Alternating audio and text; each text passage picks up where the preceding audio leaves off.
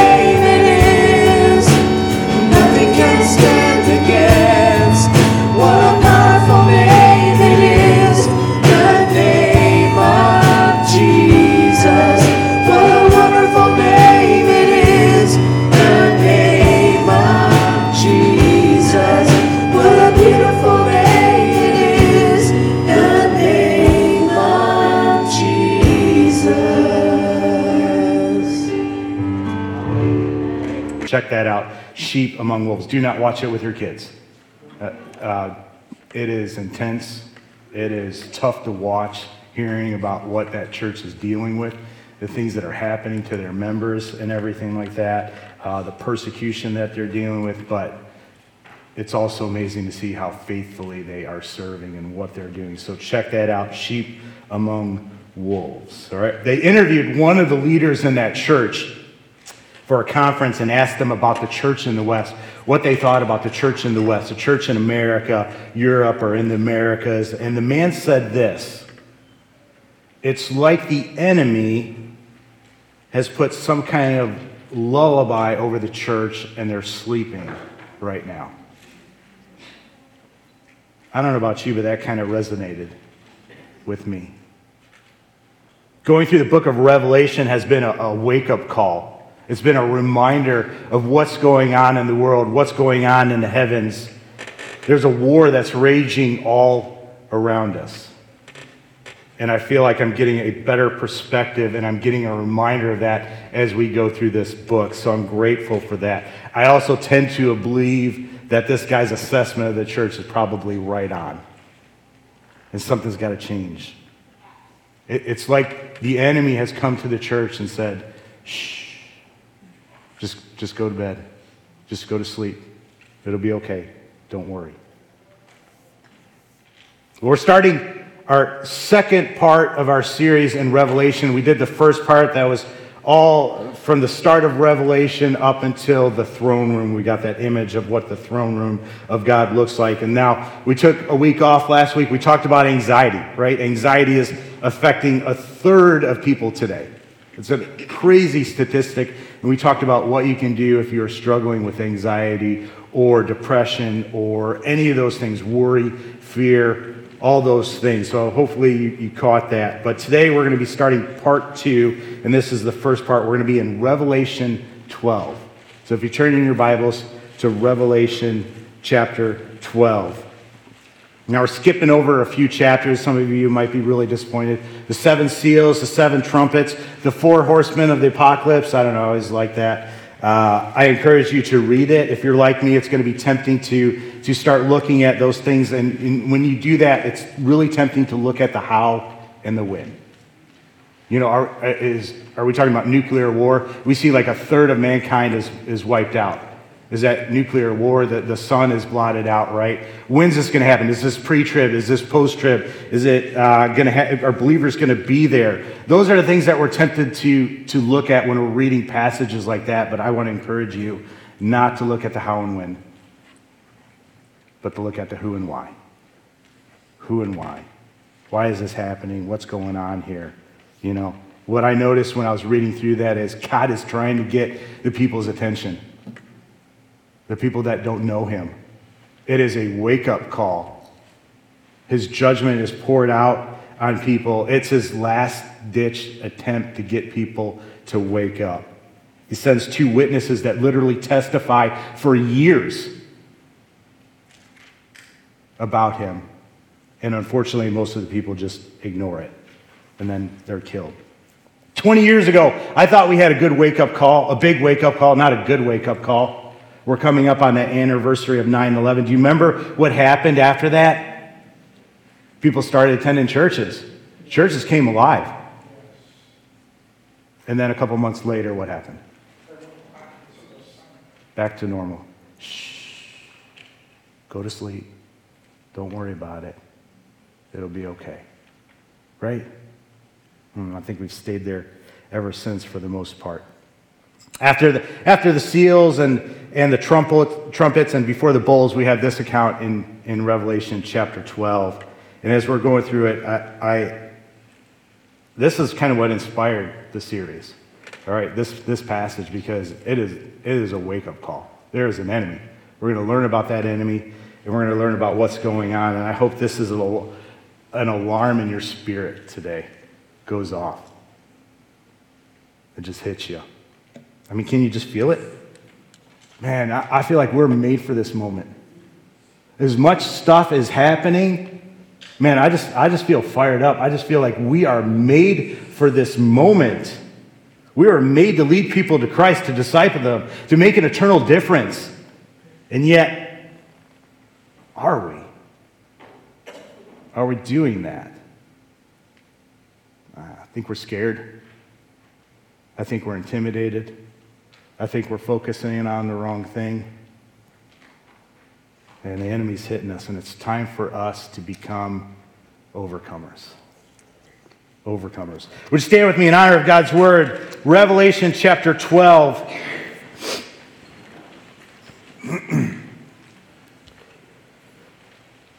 A great and wondrous sign appeared in heaven. A woman clothed with the sun, with the moon under her feet, and a crown of 12 stars on her head.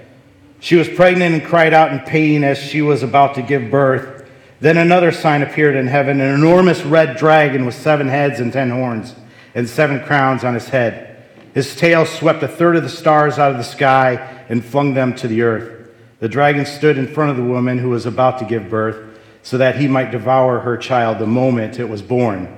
She gave birth to a son, a male child, who will rule all the nations with an iron scepter. And her child was snatched up to God and to his throne. The woman fled into the desert to a place prepared for her by God, where she might be taken care of for 1,260 days. And there was a war in heaven. Michael and his angels fought against the dragon, and the dragon and his angels fought back. But he was not strong enough, and they lost their place in heaven. The great dragon was hurled down, that ancient serpent called the devil or Satan, who leads the whole world astray. He was hurled to the earth, and his angels with him. Then I heard a loud voice in heaven say, "Now have come the salvation and the power and the kingdom of our God and the authority of his Christ. For the accuser of our brothers who accuses them before our God day and night has been hurled down. They overcame him by the blood of the Lamb and by the word of their testimony, and they did not love their lives so much as to shrink from death. Therefore rejoice, you heavens, and you who dwell in them. But woe to the earth and the sea because the devil has gone down to you. He is filled with fury because he knows that his time is short." When the dragon saw that he had been hurled to the earth, he pursued the woman who gave birth to the male child.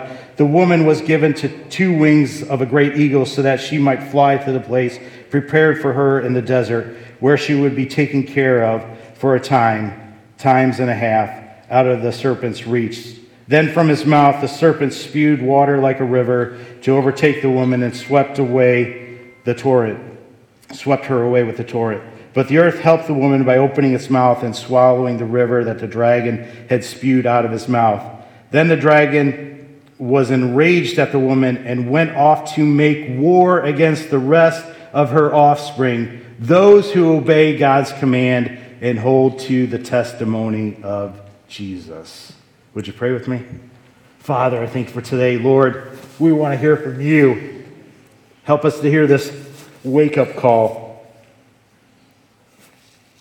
Lord, wake up the churches in America. Wake up the churches in the West. Help us to get into this battle. Lord, soften our hearts. Lord, I know there's a lot of weird imagery in here. Lord, would you unpack it for us, though, and speak to us? Lord, we give you all praise. In your name we pray. Amen. You may be seated. In this passage, we have 2 signs and a scheme. 2 signs and a scheme. The first sign is this woman. Listen to how she is described. "A great sign appeared in heaven, a woman clothed with the sun and the moon under her feet, and on her head a crown of 12 stars. And she was with child, and she cried out, being in labor and in pain to give birth." Who does this woman represent? Obviously, Mary comes to mind, but it's not just Mary, right? We know that from how she looks, all the strange symbols that we have, all the stars, the sun, and the moon that she's clothed with. If you check out Genesis 37:9, you see a picture of this. Then he, talking about Joseph, do you remember the story of Joseph and his brothers, right? Then Joseph, had another dream, and he told it to his brothers. "Listen," he said, "I had another dream, and this time the sun and the moon and 11 stars were bowing down to me." Who is that? The sun would have been his father, right, Jacob. The moon would have been his mother, Rachel. And the 11 other stars are his brothers, with Joseph being the 12th star. Well, who do all of these people represent? The Israelites, right? The Israelites, the people of God. Isaiah 66, 7-9 tells us that the people of God will give birth to the one who makes war against the dragon. So the woman is a sign of the people of God, both before Jesus and after Jesus' time on the earth. She represents Israel. She represents Mary. She represents us, the church today. She's the first sign. Verse 3, "Then another sign appeared in heaven, an enormous red dragon with 7 heads and 10 horns. 7 heads is completeness. It represents the authority that's been given to the enemy from God. He has 10 horns. Horns are a symbol of strength. That means he has 10 of them, so he is a very strong being. Verse 9, "And the great dragon was thrown down, the serpent of old, who is called the devil and Satan, who deceives the whole world. He was thrown down to the earth, and his angels were thrown down with him." Deceives the whole world. That reminds me of in the garden in Genesis 3, right, where Eve is deceived and sin enters into the world. If you remember that account, there comes from this a great hostility born from this between the dragon and mankind. And we learn that there is a coming confrontation where the offspring of the woman will strike the head of the dragon, of the serpent, and the serpent will strike the heel of man. Now, after we hear about the dragon, we get our first non-sign. The woman gives birth to a son who will rule all nations with a rod of iron or an iron scepter. This, of course, is Jesus Christ. Now, what the dragon is doing before the woman gives birth is what? He's waiting to devour that child, right? We see this in Matthew 2. King Herod learns that the Messiah is supposed to be born, and so what's he's trying to do? He's trying to find out where the Messiah is going to be born, who this person is, so that he can do what? Kill him, right? Mary ends up giving birth to Jesus, and Herod orders that all the boys under the age of 2 in this area are killed. A horrible, horrible time. But this is the dragon getting ready to devour the child. In Revelation, we see that the son is whisked away in verse 14, and we know that Matthew says that Jesus is taken to Egypt, right, and escapes Herod's plan. What we're seeing in Revelation is just weird imagery, right? A dragon, a woman clothed with the sun, and everything like that. But it points to something. Remember, this is apocalyptic literature. It uses imagery that's meant to stir our souls. We talked about this in the first week when we gave you the introduction of Revelation, right? I can give you the nativity story and tell you, oh, Jesus was born in a manger and it was peaceful and blah, blah, blah, and everything like that. But here's another view of the nativity scene. There's a dragon waiting to devour the child, right? This stirs us. It stirs our souls. It gets us ready to be in the fight. That's simply what Revelation is. Don't get weirded out by the symbolism, all right? It's just meant to stir us. Now, here's the encouraging thing. As we look over this war in the heavens, beginning to end, Satan is defeated. Right? Satan is defeated. I'm so glad somebody said amen. He's thrown down. You ever throw somebody down? Right? Never mind. The word thrown down in the Greek is the word for bounce. I kind of like that. The dragon gets bounced out of heaven. He and his angels are fighting with the archangel Michael and his angels, and Satan and his side gets thrown down. The heavens, we learn in verse 12, are called to rejoice. But what's it say after that? But woe to the earth, because the enemy has come down to you. That should sound an alarm for us. Verse 17, so the dragon was enraged with the woman and went off to make war with the rest of her children. Who are the children of the woman? Well, the woman represents the church, right? We're talking about you and me. Those who keep the commandments of God and hold to the testimony of Jesus. Do you want to know why it's so difficult being a Christian? There it is. You're at war. There is somebody that hates you, that's coming to devour you, that wants to kill you. Not just you, but you and your entire family, right? I think some people think that when they become a Christian, it's all going to be sun and fun and everything's going to be good and nothing bad's going to ever happen to you. But that's not the case, right? Here's the reality. We're at war. And do we realize it, though? Do we really realize it? When life is so ugly, when people come against us, when there's division, when there's disunity.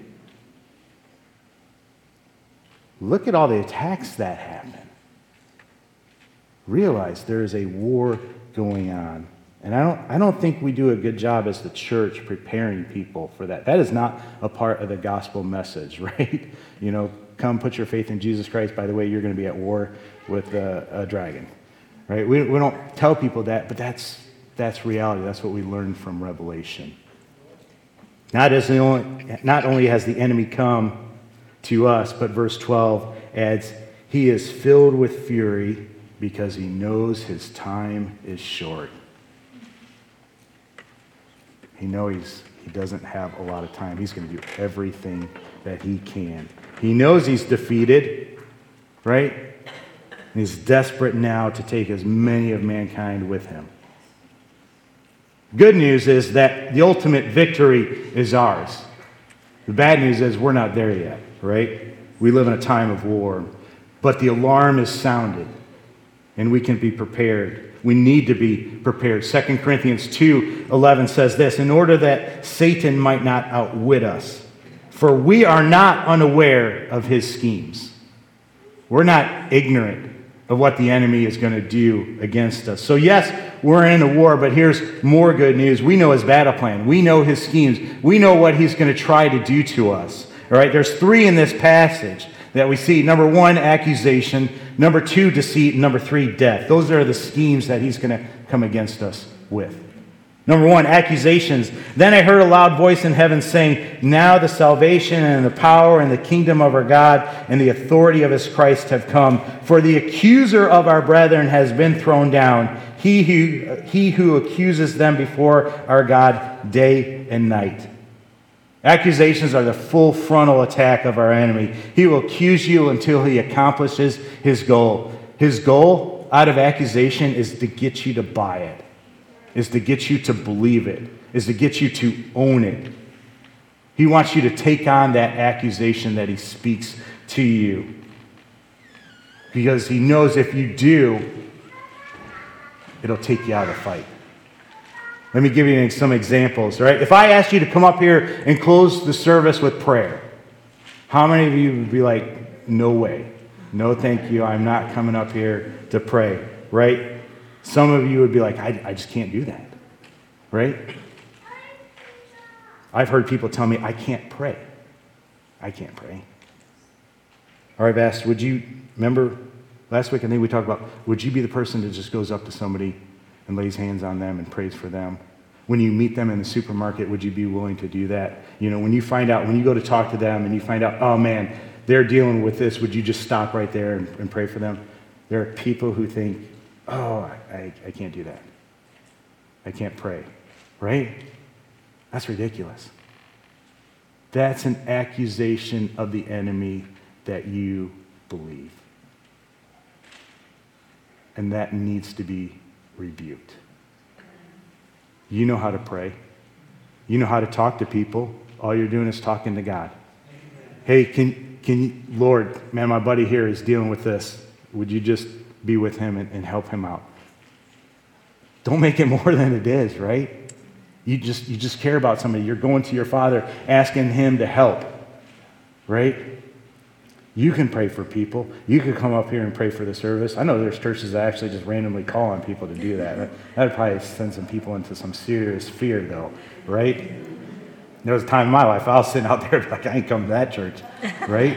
I might get called to pray on.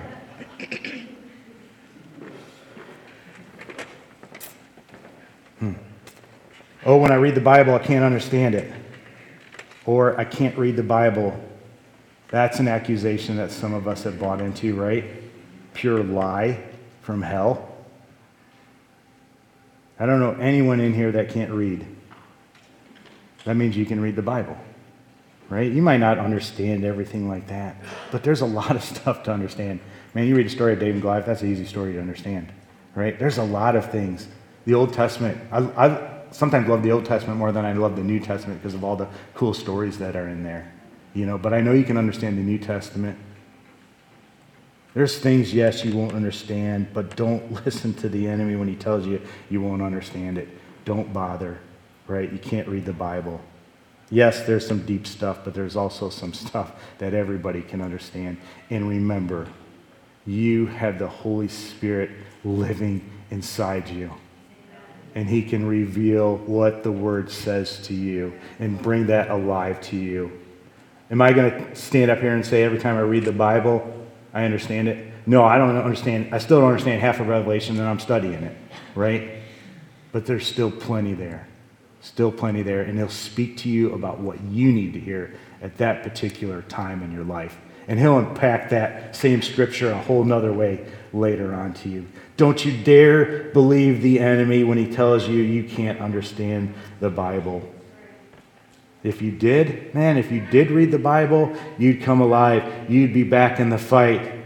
But the enemy is, shh, go back to sleep. Don't worry about it. It'll be okay. It's boring, right? That's what the enemy spoke to me for a long time. It's boring. It's okay. Somebody else will pray for that person.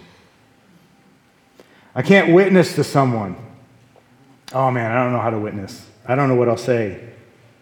I guarantee the enemy's saying that to you because he says that to me when the Spirit prompts me to talk to somebody, right? If he's saying that to me, I'm sure he's saying that to you. Don't listen to that. Oh, they'll think you're stupid, right? I fight with that accusation.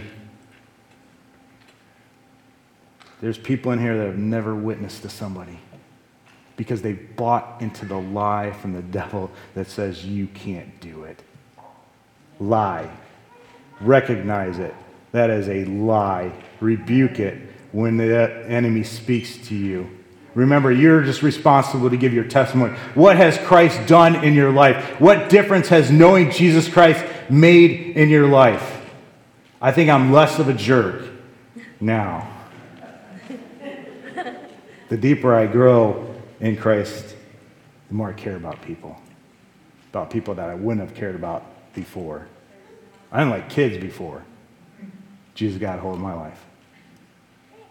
What changes has he made for you? You have a testimony. Man, make a hit list. People that you want to witness to. Make it fun. You want to make your hit list for people that you want to testify fun? Put people on it that you don't like.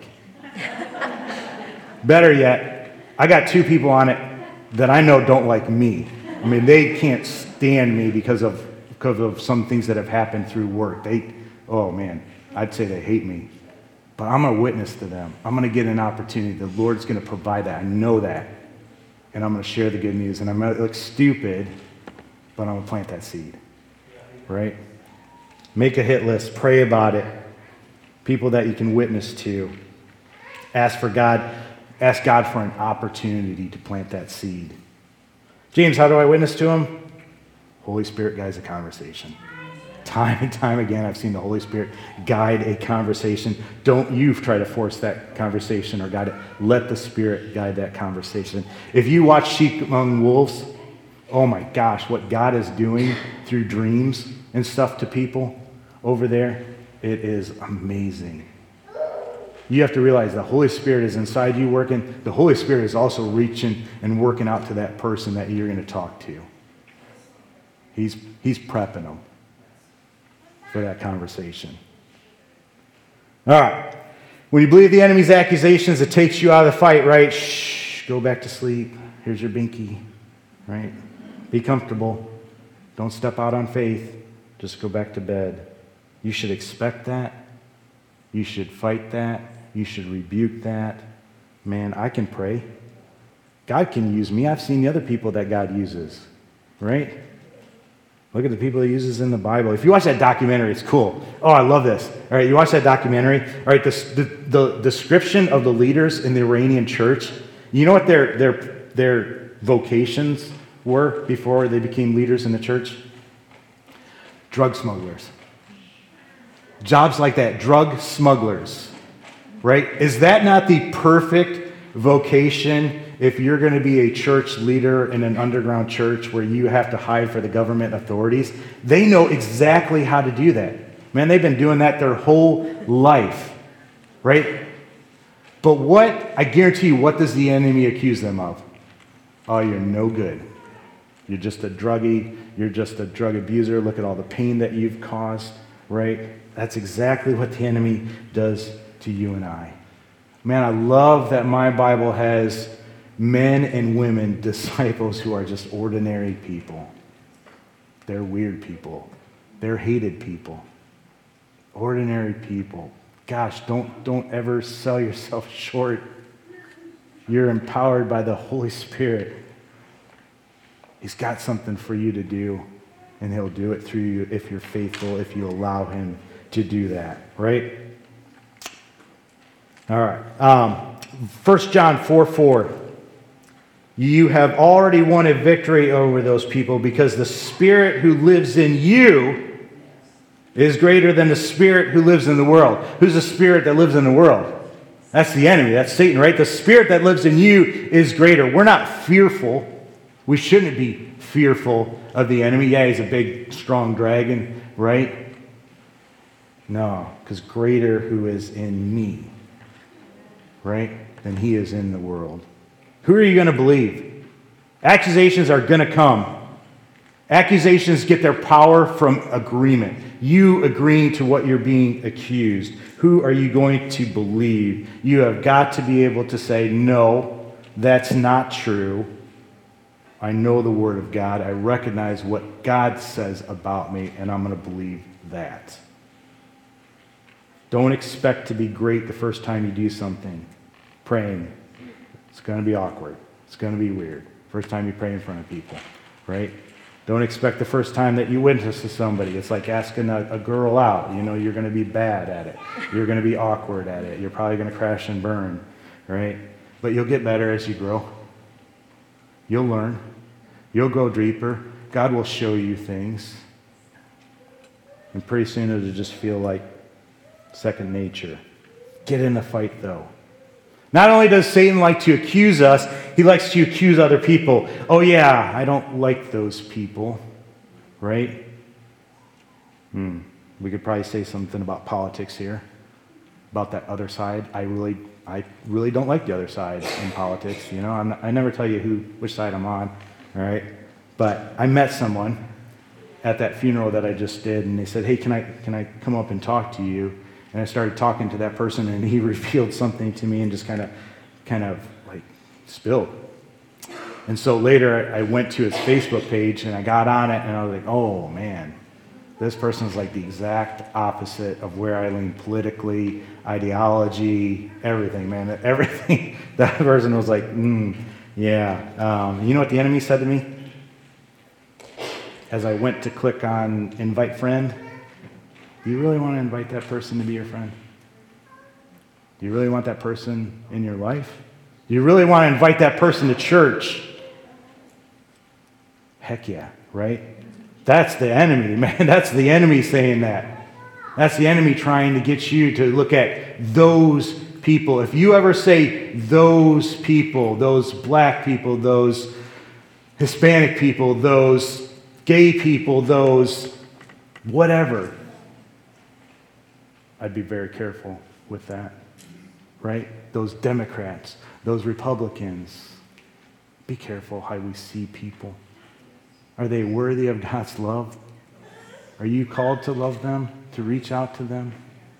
Yeah, man. I'm called to win everybody to Christ. To me, there's only two people. Those people who know him and those people who don't. Man, and I want to go after those people that don't know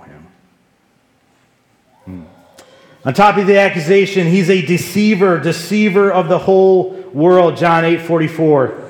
This is what Jesus says about Satan. He was a murderer from the beginning, not holding to the truth, for there is no truth in him. When he lies, he speaks his native language, for he is a liar and the father of lies. He doesn't want to just give you bad information. He wants you to own that as well. He wants you to feel it. It's popular today. He wants you to trust your feelings over the truth.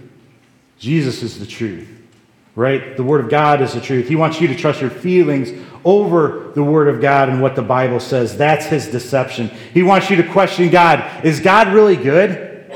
Does God really care about you? Why isn't he doing this for you then? Is God true to his Word? Is this word accurate? Has it been accurately interpreted and translated? Man, let me just say, wow, I don't know. That's what the enemy does. He deceives us, right? You can't believe the Bible literally. You got to interpret it. You've got to, revise it. There's two major ways that I see him doing this. The first one is false doctrine. We have to be careful. Does what we believe line up with the Word of God? Plain and simple. Plain and simple. We've got to test it with the Word of God. We can end up believing things about God that are just not true just because it's what we believe. Are our kids in the Word of God? Do you know what they're coming up against? Do you know what's been thrown in their face? Man, health and wealth gospel, yeah, if you're a believer, you're going to be healthy and wealthy and everything. I don't know, man. I remember the disciples. I remember all of them being put to death except for one. I don't remember them being wealthy. Right? The less you know about the Bible, the more you'll fall for false doctrine. You better be testing everything that comes out of my mouth by the Word of God. You better be testing anybody that is up here by the Word of God. And you better be confronting me. I've had that done, and I've been wrong about things once, just once, right? I don't want to preach something that's wrong. I'll take that, right? Just do it in a good way, right? Second way, the enemy encourages us to believe what we want to believe. You know Thomas Jefferson. Thomas Jefferson was a deist. He was not a Christian. Jefferson took the Bible and a pair of scissors and took out everything supernatural. He literally took it out of the Bible. He said it wasn't real. Every miraculous story, he removed them, and what you had left was the Jefferson Bible.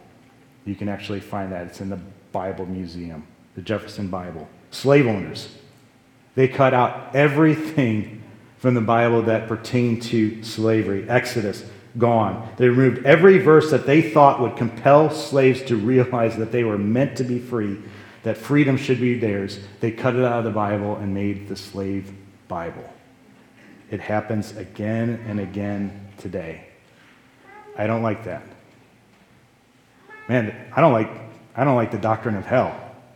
Right? If I could take something out of the Bible, that's what I would take out of the Bible, but it's there. It's in the Bible. It's real. We can't pick and choose, right? We can't change it. God made them male and female. This is an attack today. The enemy is deceiving people, right? Instead of realizing how special you are as a man or a woman and who God created you to be, the enemy is deceiving you and trying to get our kids to question about whether or not they are male or female. These men and women who are abused, right? They're abused by people, and it makes them even question that more. The enemy's deceiving people, and we can't look at and say, those people. No. We need to go after them and share the truth and what the Word of God says. Whether they reject it or accept it, that's up to them, right? I'm still going to be your friend, whether you accept Christ or reject Christ. I'll still care about you. You're still welcome, right?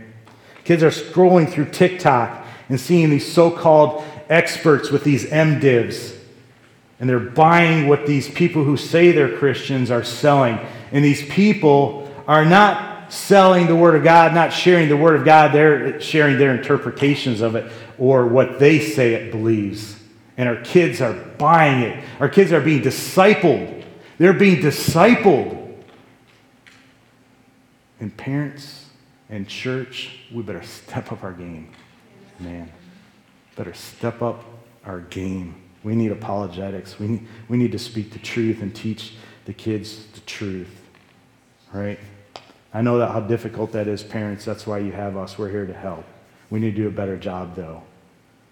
They have to know the Word of God. They have to know the Word of God. Forward and backwards. Apologetics needs to be taught more. All right, number one, accusations. Number two, lastly, three, death. Death is something the enemy uses to place fear into people's hearts, hoping that people will renounce Jesus, will turn back. That's what, when they're getting ready to execute people in the Middle East, hey, you can renounce Jesus or you can die. Man, and time again, I see people faithful to that. What would we do? What would you do? Man, I hear stories that will make you sick to your stomach if you watch those videos. Horrible things being done to Christians, being done to women that I don't even want to think about. The enemy hates you and will do his worst to get you to shrink back, to run away. Torture and death is just one of those things he uses in certain areas. Hebrews 2:14 through 15. Since the children have flesh and blood, he too, meaning Jesus, shared in their humanity, so that by his death he might break the power of him who holds the power of death, that is the devil, and free those who all their lives were held in slavery by their fear of death. We're held in slavery by a fear of death. But guess what? Christ has conquered death, right? Christ has showed us there is more after death. The dragon tries to intimidate with death, but death was conquered. Now we can say death is gain. If I were to die, man, throw a party for me because I'm going to be with the King of Kings and Lord of Lords. We don't like hearing that. But here's where the persecuted church finds the freedom that that makes them able to stand in the face of all that persecution, all that death, all that hatred. Verse 11, this is powerful. After Satan is hurled down, they, the church, overcame him by the blood of the Lamb, salvation, right? And by the word of their testimony. They did not love their lives so much as to shrink from death. There's the key. They did not love their lives so much as to shrink from death. There's the difference between the church in the West and the persecuted church. We love our lives. We do. We love our comfortable lives. And because of that, we shrink back. We don't follow what the Spirit leads us to do. We have such good lives in America. We're blessed, right? We live in the greatest nation on this planet. We love our lives. Why wouldn't we? But because we love them, we shrink back. We want to make our lives as good as possible. We want to make our lives as good as possible for our children, right? That's the American way. We're teaching them to love their lives, though, more than they love Christ. And that's scary. The persecuted church has nothing but Christ. And they've discovered that it's the best thing to have, far beyond anything that we have. So they don't love their life so much to shrink from death. We love our life, we shrink not just from death, but from embarrassment. We shrink from being uncomfortable, right? Christ calls us to die. Christ calls us to pick up our cross, to be willing to be uncomfortable, to be willing to be made fun of when we witness to somebody, right? To be willing to die. We don't have to worry about that here, but they do. What happens when we don't even know we bought into the accusations and we believe that, oh, I can't pray, I can't witness, I can't read the Bible? What happens when we've been deceived and we don't even believe the right things about Scripture? What happens when we're scared of things far less than death? We're out of the fight. We're not even in the war. I don't think we have a chance of making a dent. We ain't going to dent this community. We ain't going to dent this world. Shh. Go back to sleep. Don't worry about it. It'll be okay. Going to church every week will not be enough for the fight that we're in. You can come Wednesday night, right? Throw in Wednesday nights. It's not enough.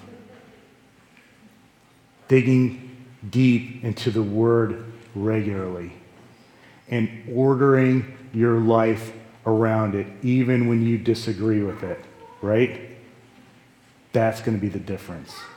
That's going to be part of the difference. Being on your knees, praying, listening to the Holy Spirit. When the Holy Spirit tells you to do something, when the Holy Spirit tells you to give something, go speak to someone. Laying down your comfort, laying down your pride, being willing to step out in faith, being scared to death, but still moving forward. That's going to get us back into this fight. That's where God is calling us. He's calling us to pick up our cross, that instrument of death, and die to ourselves and surrender every part of our lives. The enemy is in the fight. He knows his time is short, and he's filled with fury. I wish it was easier. I wish it was all just stuff we could see. I wish it was something that I could grab my AR, and just shoot, right? That'd be a lot easier. But that's not who we're fighting. And let me say this. Here's the only weapon we have. And if you aren't in it, you don't have anything to fight with. What would it be like, men, if somebody broke into your house, started beating on your kids, doing crazy things to your family, right? And you had a weapon there and you didn't use it to defend them? What would that be like? That's like you not being in the Word. You're letting the enemy come in, beat the snot out of you, and kill your family if you're not in this. I pray today is a wake-up call to be in this, digging in it, studying it, searching it out, and ordering our lives around it. We got to, man. I want to make a difference. I don't want to play church. We got to make a difference, right? Here's the truth. The gospel explodes in places where there's persecution because people realize there's a war going on. We don't feel the war most of the time. Sometimes the enemy attacks, we feel that. But they're dependent. They have to be dependent. They have no bank accounts. They have no church buildings. They're meeting in secret. They don't have anybody training them. It's just now starting to get it. They don't have any structure for the church. All right, all the things that we think is important, no, the Holy Spirit's just leading it all. Leading them to witness to people, working on people's hearts. They're giving them dreams. They're dreaming about Jesus, right? They're dreaming about somebody coming to talk to him, and then somebody comes and talks to him about Jesus. They're dependent on the Holy Spirit. We could learn a lot from them. Today, realize that there is a war going on. Be in the Word. Be on your knees. Listen to the Holy Spirit's leading, right? And get in the battle. Let me remind you, if you want to be baptized, talk to me and let me know. Number 2, we need children's teachers. Oh, not me. Is that an accusation from the enemy? You can't be a substitute children's teacher? You can't tell a little kid that David slung a rock and God got that stone and took that giant out?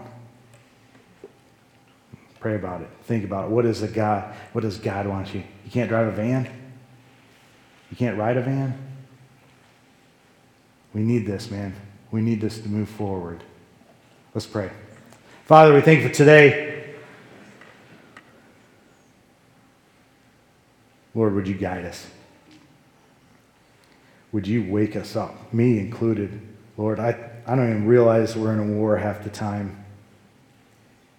Father, would you give us a burning desire to be in your word? Would you make it come alive to us? Would you make it speak to us, Lord?